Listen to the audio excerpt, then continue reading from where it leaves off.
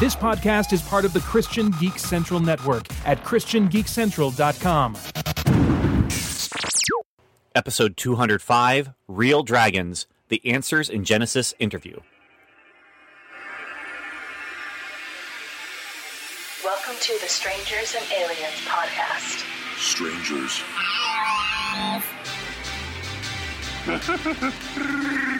To boldly say what needs to be said.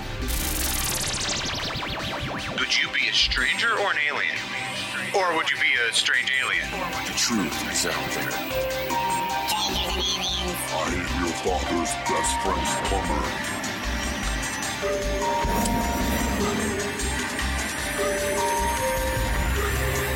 Superman.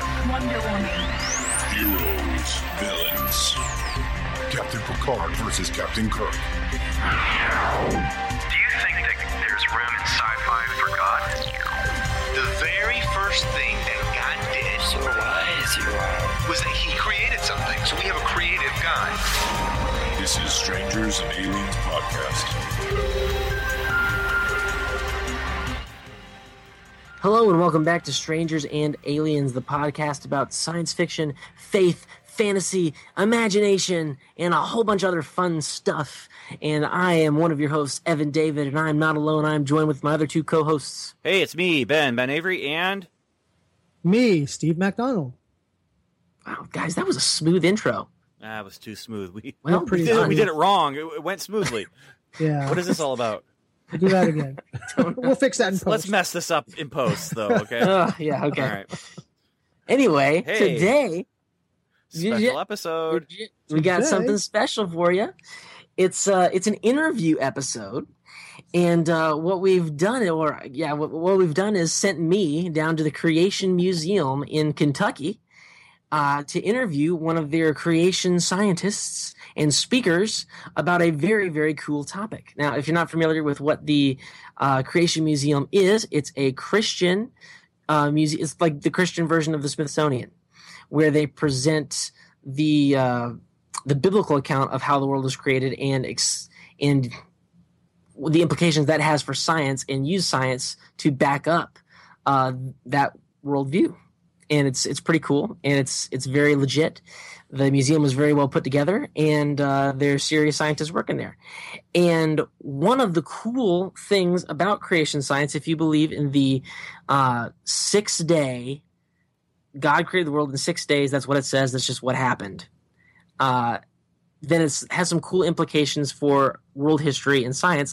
That's personally what I believe. Mm-hmm. And what one of those is that, well, we know that there's dinosaurs, so God must have created the dinosaurs on day 6. And God, when he put all the animals on the ark, there must have been dinosaurs on the ark. And that means the dinosaurs got off the ark. And that means that there were humans and dinosaurs living together at the same time. At least for a little while. Yeah. And that's a widespread view in creation science. So I got to talk with one of their scientists, and they actually hooked me up with the guy who's like, it's all done through Answers in Genesis, which is the parent organization. Mm-hmm. And they set me up with the guy who has written most of the books in their library about the dinosaurs and man living together. And the big theory is that, all those dragon myths that exist somehow in every single culture across the world? Yep. That those dragons were actually eyewitnesses' accounts of dinosaurs. Right, because the word dinosaur came about in the 1800s. The English Bible was written in the 14, 15, 1600s. So obviously that word wasn't available to people writing the English Bible. And once it came into being, instead of using that word, they just kept using the word dragon in the Bible. So all these, things in history where it's talking about things that are like a dragon, what's the only animal that we really have that's sort of like a dragon? We have dinosaurs. Yep. So it makes a lot of sense. And for people who might be, on the fence or believe something else, it's not like Answers in Genesis says you have to believe this to be a Christian. People can have different ideas about what happened in these things. As long as they believe that repentance and faith in Jesus Christ as your Savior and Lord gets you to heaven, and the reality of sin makes you right with God. Yeah, and all that stuff, that goes along with it, all that the weight of sin and the redemption story of Christ and everything. What Answers in Genesis does is it ties all that stuff back to the first 3 chapters of the Bible mainly, and through Noah's flood as well, and makes it logical, makes it make sense. The genealogies in Genesis, it's preloaded there for you to do the math if you really wanted to put it back to the date that Answers in Genesis gives us, and it really gives you the sense that these are real scientists doing real science, and they're not just people who are taking the Bible and saying, well, the Bible has to be true, so let's force everything around it. No, it's real scientists doing real science. So that's one of the amazing things about it. It's not spurious like some people would think. Yeah. And so I got to go down and talk with one of these guys, and it was super nice of them to set me up with an interview. And so yeah, we're gonna go listen to that. It's about a half-hour interview, and we're talking about dragons in real life. Hi, everybody. I'm here with Bodie Hodge. He is a researcher here at the Creation Museum and Answers in Genesis. Welcome, Bodie. Hey, it's great to be on the show. We're here today to talk about dragons, but before we do that, would you mind just giving a very brief description of what Answers in Genesis is? Okay. And what you guys do and all that stuff. Yeah, Answers in Genesis. We're a Bible-upholding apologetics ministry. I think we're the largest apologetics ministry in the world, as a matter of fact. Awesome. But, we're the ones that's been involved in building a Creation Museum, which is a walkthrough of Bible history. We've recently opened the Ark Encounter, which is a full-size Noah's Ark. It is exciting.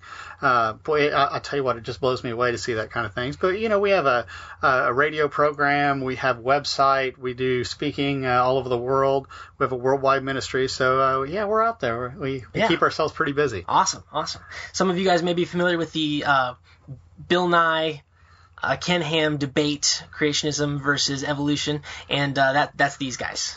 Yeah, that's right. In fact, as I was involved in writing a book with Ken Ham, responding to all the points within that debate. A lot of people don't realize that, in a debate, you've only got a short amount of time to go back and forth. In fact, this Bill Nye and Ken Ham both only had about an hour all total of speaking time, and yet they hit a lot of subjects. But with a book, we could hit all sorts of subjects and refute. In fact, I had Bill Nye's permission to respond to it, by the way. Oh, cool. I went up and had him sign a Bible, and he said, question everything. So I had his permission to question everything he said. So. It was really neat to be involved in that project. So cool. All right. Well, like I said, we're here to talk about dragons. Now, obviously, as a science fiction fantasy podcast, we talk a lot about, like The Hobbit, books like that, and that's got dragons in it. We got Aragon. In film, we've got Dragonheart. In TV, we've got Dragon Ball. In sci-fi, even we have Reign of Fire. With the sci-fi type dragon sort of thing. So. Obviously, all that stuff is based on legends in the different cultures of dragons.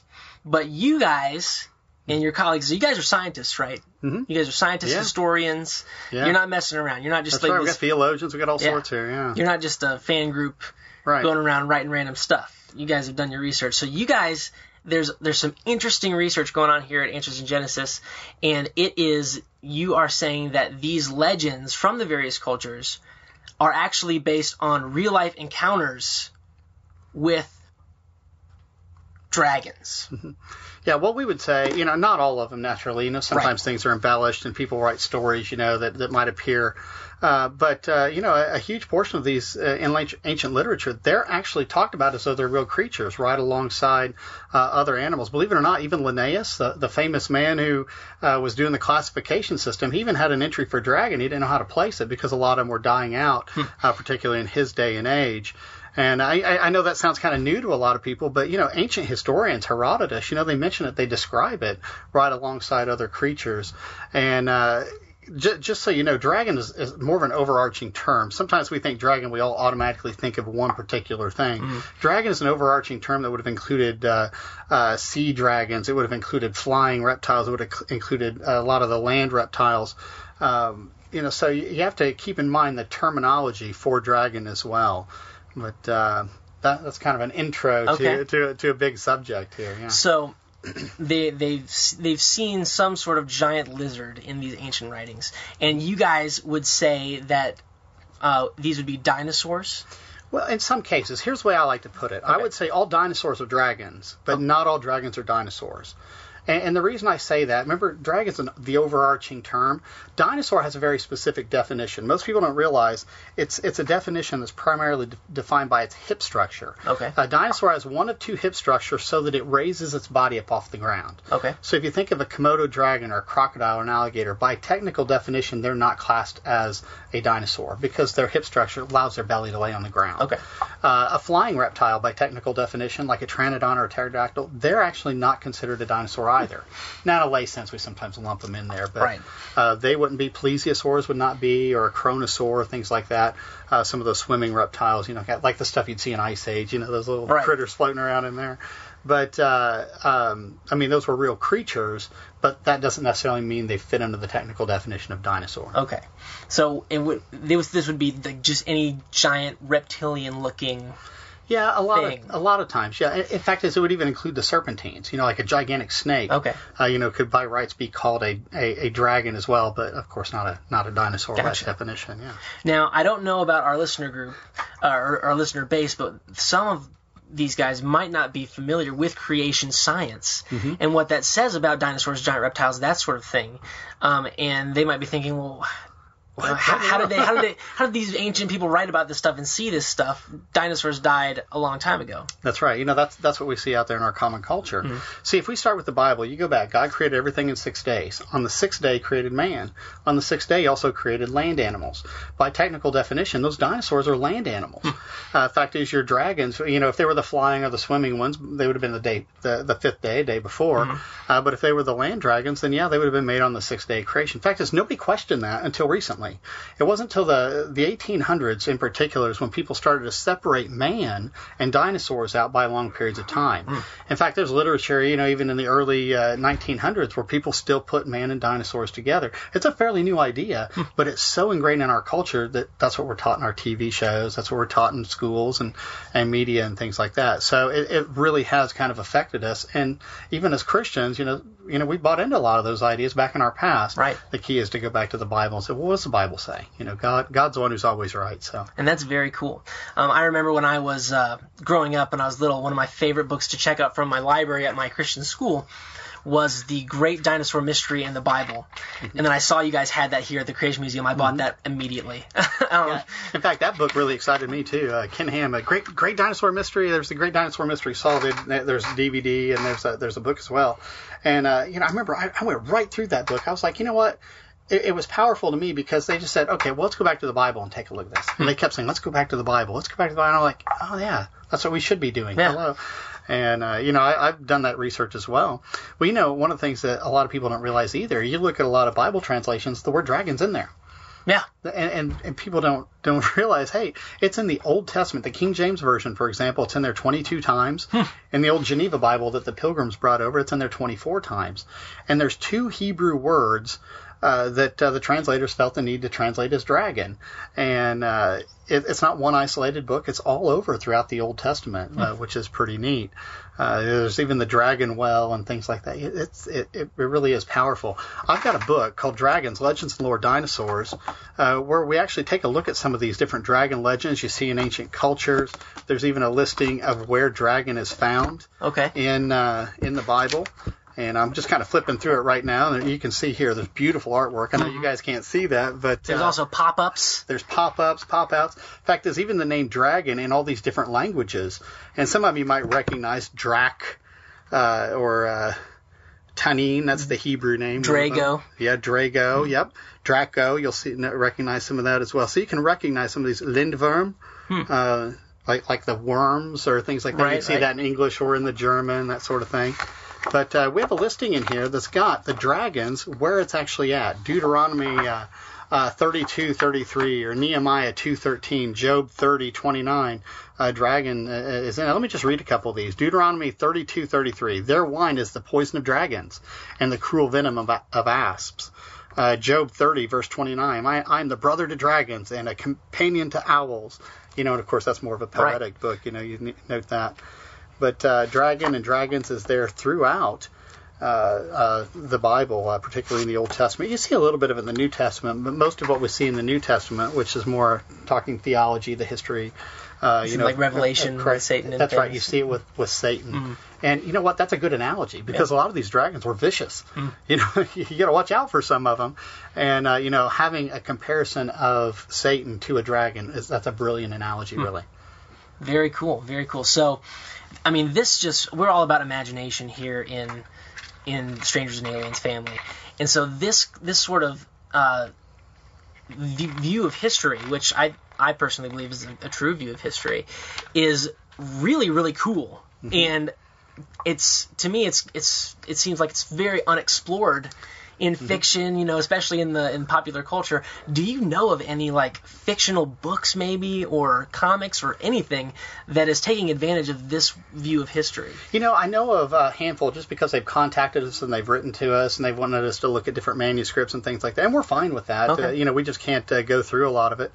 A good friend of mine, Tim Chafee, he likes to write some of the fantasy novels, from a biblical viewpoint. In fact, he was the content designer at the Ark Encounter. Oh, cool. So, he enjoys doing some things like that. In fact, you might want to do a podcast with him at some point. Okay. He would probably really enjoy that, awesome. too. But, when we look at dinosaurs, when we look at dragons, and we're thinking about it from a biblical perspective, it really does start to open a lot of people's eyes. It opened my eyes years ago. But one of the things that I've done in recent times, I've been over to England a number of times. I've been down to Peru, and I've ended up all over. And you go to some of these old cathedrals. I've been to Bath Cathedral, which was a Roman city in England, about 200 AD. Mm-hmm. And the cathedral there's got dragons on it. Cool. Right there with these other creatures that you'd readily recognize and go, oh, yeah, look at that. I've been to Leicester, which is in the central part of England, and they've got a particular type of dragon, which is actually a wyvern. It's got the wings and it's got a tail, and a lot of times had the two legs. You almost want to think of like a velociraptor, but instead of the little arms, you have wings there. It's very similar to that. But they were right next to all sorts of creatures. Here's one, and this is in Gloucester. There's Gloucester Cathedral. There's a lot of ancient buildings in Gloucester. It's an ancient place. Some of the old kings of England were buried in Gloucester Cathedral. But right down the way from there, you see this dragon right next to a dog.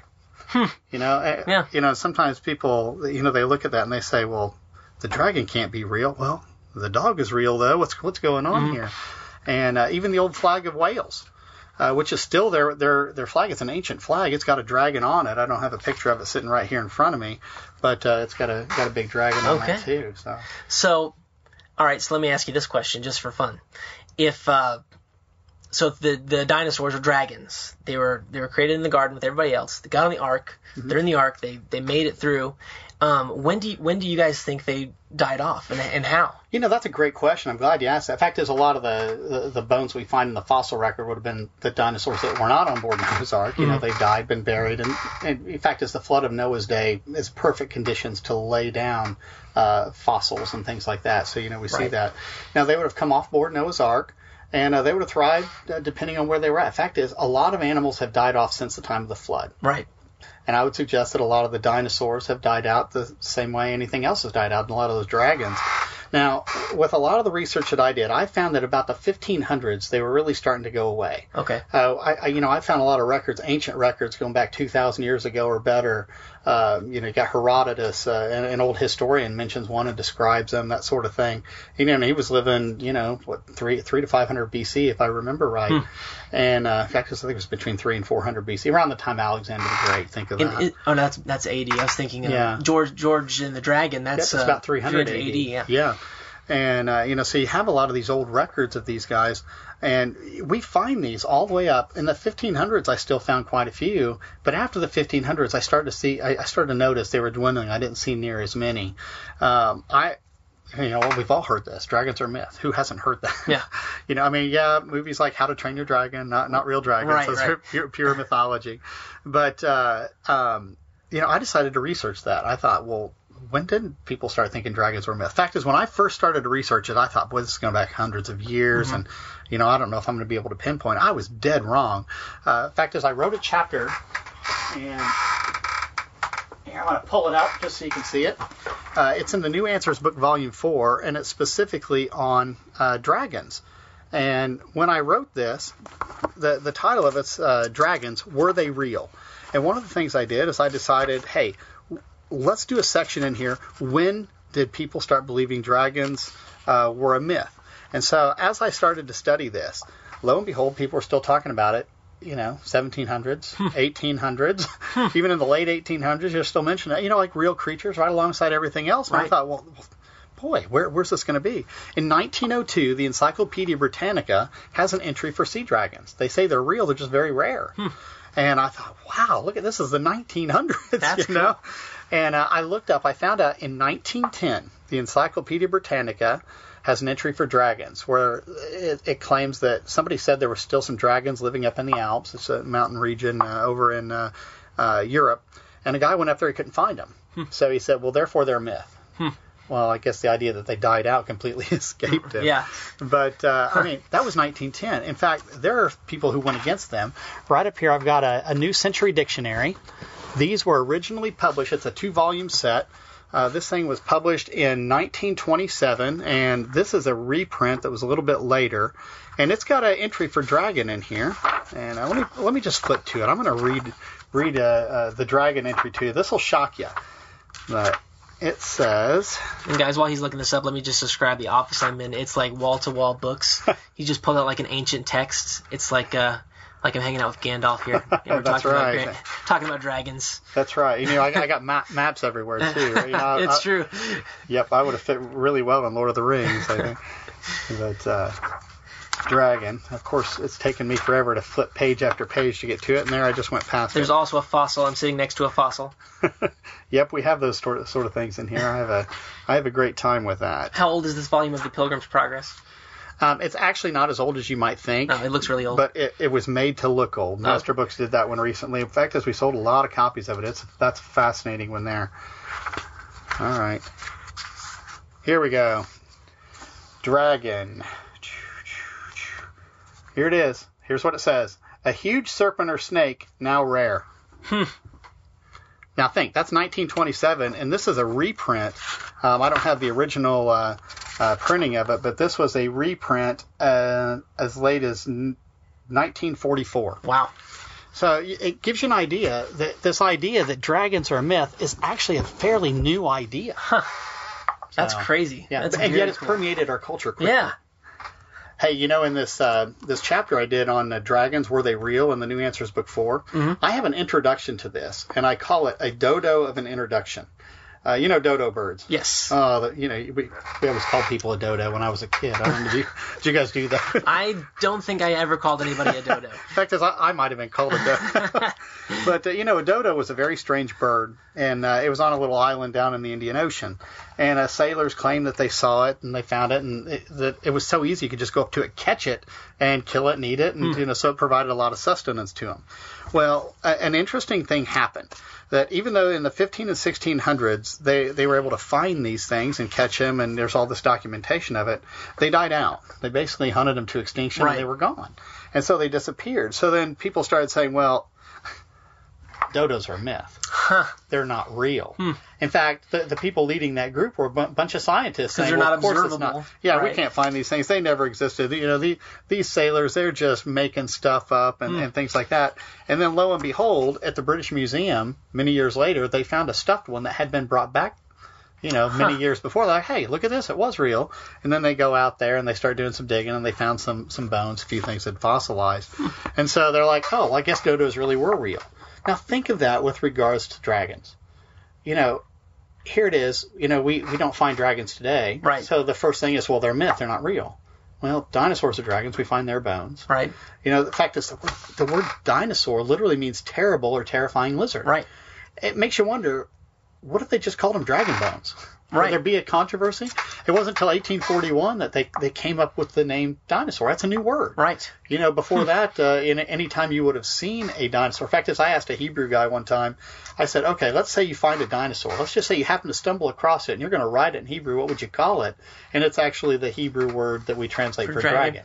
And I'm like, oh, well, look at that, tanin, Well, that's cool. So, yeah, it just kind of blew me away. But see, sometimes it's our presuppositions. If we don't see something, we automatically think, well, it wasn't real. real. Well, we have to keep in mind we're in a sin-cursed and broken world where things are dying out all the time. Oh, yeah. We have an endangered species list, for example. Why do we have that? Well, because we would have killed off hosts of things. Right. Imagine how many things would have went extinct this past 100 years if we didn't have an endangered species list. I mean, for all we know, people could be talking about how bald eagles are myth. They're not real. Right. Are you kidding me? Or blue whales. That's right. A lot of these things, if they go extinct, sometimes people might think they, if we don't have any other records of them. Because you haven't seen one in a century. That's right. That's right. And before photographs and all that, That's so interesting. Yeah. So, okay, another question. We're almost going to wrap up here, but for dragons, okay, so we've got the Leviathan talks about the fire breathing. Do you think that was a biological function, or is that just poetic language? You know what? I think it was real. Okay. And, the Bible talks about several things that breathe fire. First was the Leviathan, which it mentions right there in Job chapter 41. We also see the fiery serpents in the books of Moses. And then there's the fiery flying serpents in the book of Isaiah. So, it talks about 3 different creatures that shot fire. Well, there's a lot of people that don't realize there's a little bug called a bombardier beetle. Some people say bombardier beetle, the Tower of Babel stuff, I guess. But this bombardier beetle literally shoots 2 chemicals into a chamber that ignite with each other. They basically catch on fire, and it shoots it out and fries things. This is a fascinating little bug. Look up on the internet videos of a bombardier beetle. I saw one that fried an ant. It was incredible. Wow. I mean, I'm not a fan of bugs, but that's got to be the coolest thing on the whole planet. I will look that up. But, if this bug, a bombardier beetle, can shoot fire, why couldn't God have done that with the Leviathan or fiery serpents? There's no reason it couldn't have been a real creature. If they had these sort of things, would there be any indication in fossils, or is that all just all the organs are gone? A lot of that would be in the soft tissue, which very rarely is that stuff preserved. It makes the news when you find some soft tissue. Right. But there are ancient historians. Herodotus, for example, he mentioned some fiery serpents that would come up every year at a particular time, coming up out of Arabia toward Egypt. And the Egyptians hated them because they would shoot this little fiery venom type stuff. And the Egyptians, the Isis bird, little bird's got that long beak. You see them in Australia and different places too. I guess those are variant forms, but those birds love to go out and attack those little flying dragons, the flying snakes that would shoot that fire. And so the Egyptians, they wanted these, or ibis birds, I'm sorry. They wanted these, I said Isis birds. Well, Isis was an Egyptian god. That's so right. Yeah, I'm kind of confused. But the ibis bird, it would go out and attack these things. So they wanted to have as many of these things as possible. The fact is, a lot of the Egyptians started worshiping the bird because it protected them from these little fiery dragons that would come up. So, we see it in historical records as well. Other historians have commented on a little bit of that too. But, when it comes to ancient history, we don't have everything. A lot of books have been lost over the years and things like that, which actually makes it nice for sci-fi and things like that if you want to write some stories, I guess. Very cool. So, guys, dragons, not just fantasy, very much could be science fiction or historical fiction. Probably historical fiction is probably more accurate. Yeah, probably a little bit of both. Yeah. All right, so where can we find you in either online or in the bookstore? Yeah. Or well, I'm kind of all over the place, believe it or not. I keep pretty busy. But our website, answersingenesis.org, you can hop on there, type in dragons. I've written a lot of things on it, so have other people. I've got a book, Dragons, Legends, and Lore, Dinosaurs, New Answers, Book 4. I've got a chapter in there specifically on it. In fact, you could find a lot of different resources through our website. Dire Dragons, this is a great one from Vance Nelson. And, he's got a lot of different petroglyphs and things that have been found in different parts of the world that you look at this thing and you're like, well, is that a dinosaur or a dragon, or is it the same thing, It's pretty fascinating. Some other books that I've seen out there, Dave Wetzel has a book called Chronicles of Dinosauria, where he runs through a lot of these things, that you've seen in South America or wherever. Very cool. These are all very cool looking books, by the way. I'm looking at them right now. Yeah, you're wanting to go buy them. Yep. The Institute for Creation Research, they're another one of the creation organizations out there based out of Texas. They have a book, Guide to Dinosaurs, and they also That was another question I had for you. Yeah. Is this view widespread in creationist circles? Oh, yeah, quite a bit. In fact, people who've bought into an old earth, millions of years, billions of years, things like that, and try to mix it with the Bible, naturally they're going to hold to the secular view, where dinosaurs and man are separated out. But anybody who holds that the 6 days of creation are normal days, they pretty much hold dinosaurs and man living at the same time. Very the cool. dinosaur-dragon connection, it's out there. In fact, this Institute for Creation Research has a couple different books. This one is essentially a guide to dinosaurs. I think it was mostly written by Brian Thomas, a researcher there. But Dr. Tim Calleri, their geologist, he also has one where he looks at a lot of the dinosaur fossil finds and things like that, and historical records. And Mike Ward from the Creation Research Society is one of the board members there. That's another one of the big creation organizations out there. In fact, I'm a member of that one too. But that one consists of a lot of scientists in particular. But Mike Ward has one called Dinosaur Challenges and Mysteries. So he goes through it. A lot of people are publishing on this, finding more and more. So I really appreciate that. I like to see more and more because I'm learning from them. They learn from me. We all, chat from time to time, on different aspects and elements that we find some of the research we've been doing. So, do you have time for one last question? I swear it's the last one. Okay. I had my co-host Steve McDonald sent in this question, and he would just like to ask you, how does one lovingly introduce creation science elements to those who are close to us, but they've accepted the secular science over the biblical truth claims? Well, there's non-threatening ways to do that. I recorded a whole talk on dinosaurs, dragons, and the Bible. It takes you back and says, hey, let's go back and start with the Bible. Looks at the 6 days of creation, looks at dinosaurs, looks at the petroglyphs, looks at dinosaur soft tissue, just looks at it from a biblical viewpoint. That's a great non-threatening way to witness to somebody. Cool. Because instead of you two having to sit down and all of a sudden you're battling because you're on two different things, to say, hey, here's a gift for you. I got you a DVD. Take a look at this. I mean, you can always get them a book too. Yeah. Of course, books cost more sometimes, and sometimes it's a lot more to filter through. A lot of people nowadays are more than willing to sit down for an hour and watch a cool DVD on dinosaurs and dragons. So it's a great non-threatening way to introduce them to the subject. And you know what? Sometimes we have to step back. A lot of us have been influenced by the world one way or another. Mm-hmm. Many years ago in my past, I bought into some of the millions of years and some of the long ages, and I really struggled with some of that too. And, we have to remember somebody who's bought into that kind of thing, they're not the enemy. It's the false philosophy that they've been imposed on, in this culture to believe those types of things, sometimes in a subtle way. I mean, we learn about it a lot of times in school or in movies even, we can see it in a lot of different angles in the media, even museums, things like that. So we can get subtly influenced. And what we need to do is step back and realize, hey, these people aren't the enemy. It's the false philosophy. And let's question the philosophy, not the person. Cool. Well, thank you so much for taking the time to talk with us on the Strangers and Aliens podcast. Yeah. I just really appreciate it. I can't believe you guys gave me an interview. So. Hey, not a problem. I was gone all last week, and I got back yesterday, and I know trying to get things organized quickly sometimes is difficult, but I'm glad we can accommodate. Yeah. So. Thank you very much. God bless you. Yeah, I'll definitely be back. And all right, we're signing off. Right. Okay. Hey, Evan, thank you for doing that. Yeah, it was no amazing. problem. Thank you. I thought it would be fun, and I was just stunned that they hooked me up with one of the top guys who on the subject. So I know. It's incredible. It was real fun to talk to him.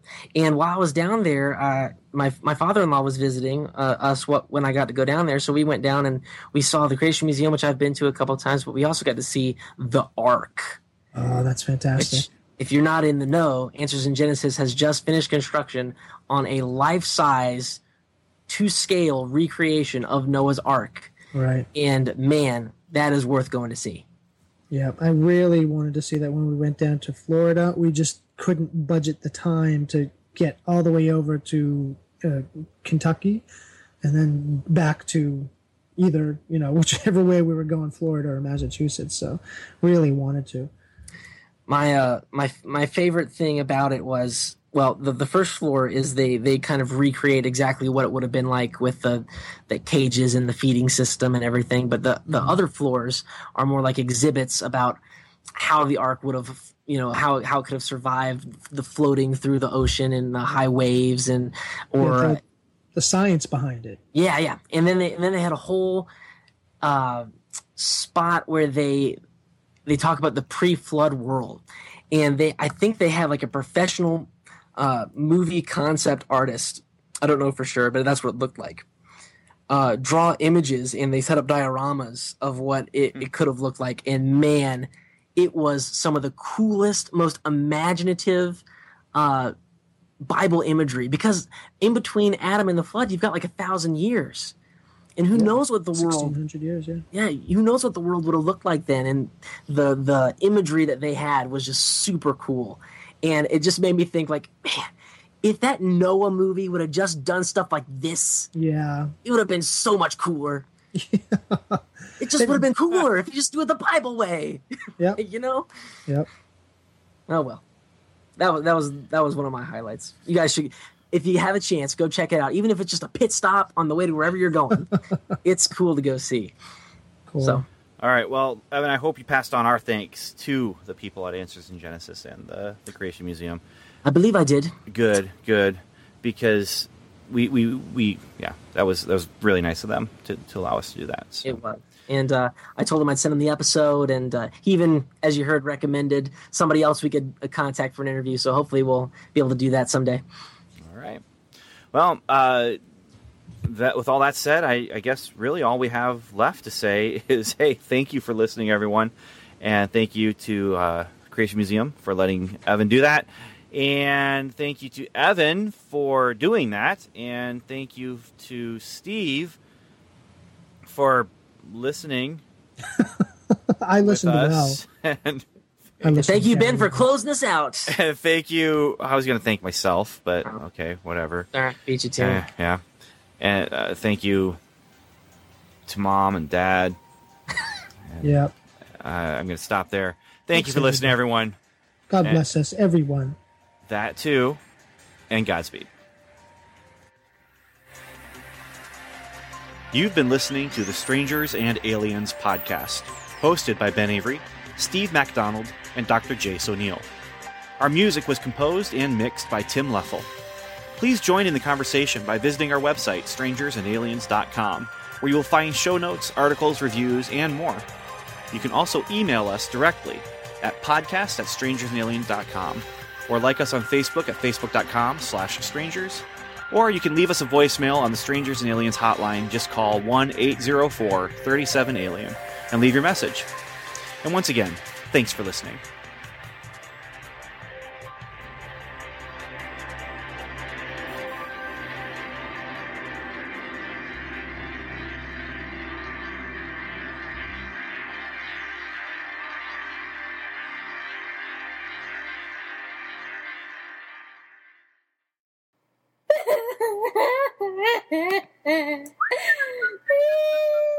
Hey, honey bunny, what's wrong?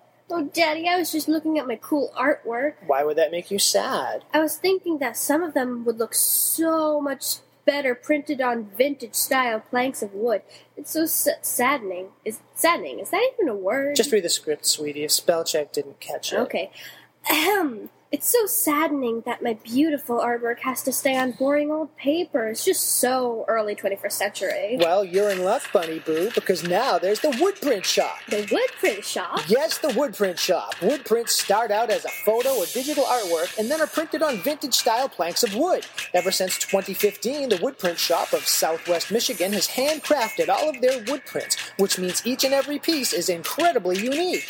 Just like my stuff, but what else can be printed on wood? The Woodprint Shop can print pretty much anything on their vintage-style wood planks. From family portraits to landscapes to graphic design pieces, you can either send them one of your photos or you can choose one of their unique pieces to purchase. It sounds complicated. But it's not. Just email them your photo, woodprintshop@gmail.com, and pick a size. They send you free proofs. Your order is printed in 5 to 7 business days and shipped straight to you. Their unique handcrafted method turns each piece of work that they complete into a unique masterpiece for you, making your order a truly one-of-a-kind product that you will be proud to display.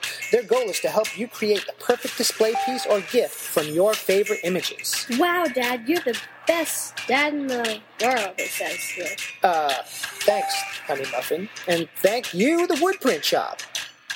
Learn more at thewoodprintshop.com or contact them at woodprintshop@gmail.com or 269-479-8606. That's 269-479-8606.